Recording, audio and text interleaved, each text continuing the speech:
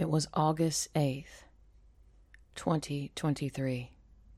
The astrologers called it Lionsgate. But we called it the beginning of the end. The day the old crone came down to earth, there was no way that she was of our mortal coil. It was the day the entire world heard the chimes of heaven, and everyone had an inhale of fresh flowers. Honeysuckle, lilacs, roses. Fragrant flowers filled our noses for only a moment, and in that moment, the world stopped, and she walked. She was first seen walking the path of the Panama Canal, adorned in white and gold, her obsidian skin shining technicolor in the sunlight. She was a prism on 2 feet, despite her wrinkles, despite her old age, despite the graying hair that coiled around her head. She was strong. She held her staff with determination, and she quietly walked.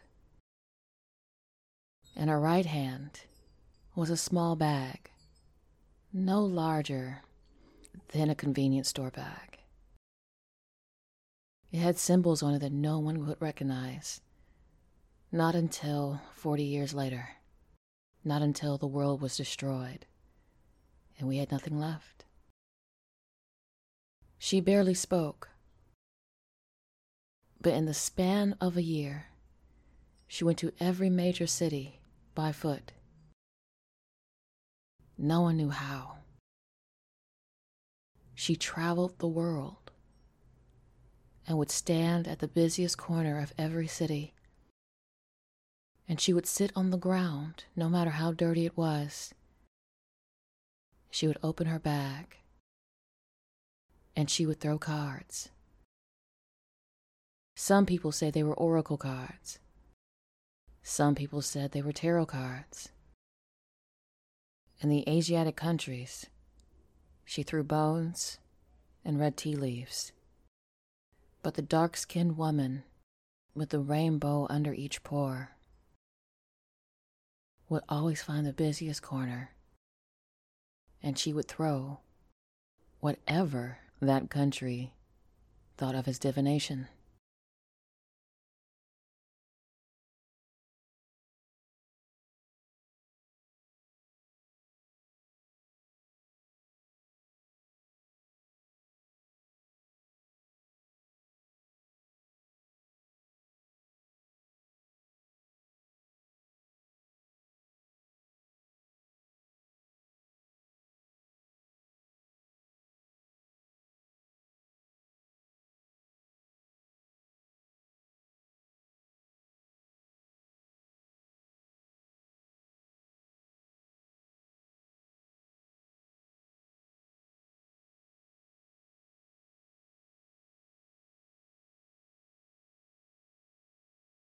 And then the people would come.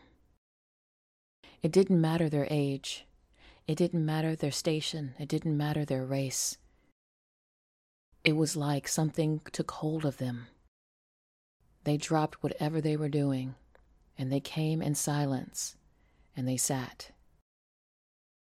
She kept throwing cards.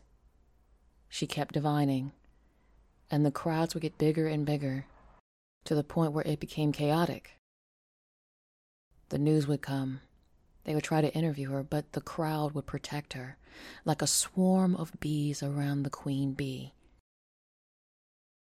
They would lock hands and circle her and keep everyone away from her. And it wasn't them that was truly chaotic, but it was the people around them. Traffic would stop. People would try to break the chains that surrounded her, try to get past the human shield. And as soon as the chaos reached its peak, wherever she was, whatever corner she sat, she would get up and she would walk, and the crowd would follow. It was funny, you know. Just her silence and the quick flick of her cards sent ripples of fear across the world. Because these people just followed her. Soon they were in all white, and she would lead them. Billionaires from mega corporations, children from playgrounds who refused their parents' touch, but would instead lure their parents to follow. The governments couldn't stop her. Tanks, planes, weapons would line the roads, but none would fire. And she continued to walk. And those who chose to follow her would follow in silence until the day came.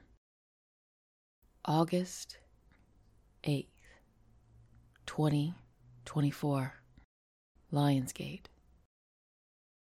Hundreds of thousands of people gathered to the coast of Greece and quietly sat on the sandy beaches.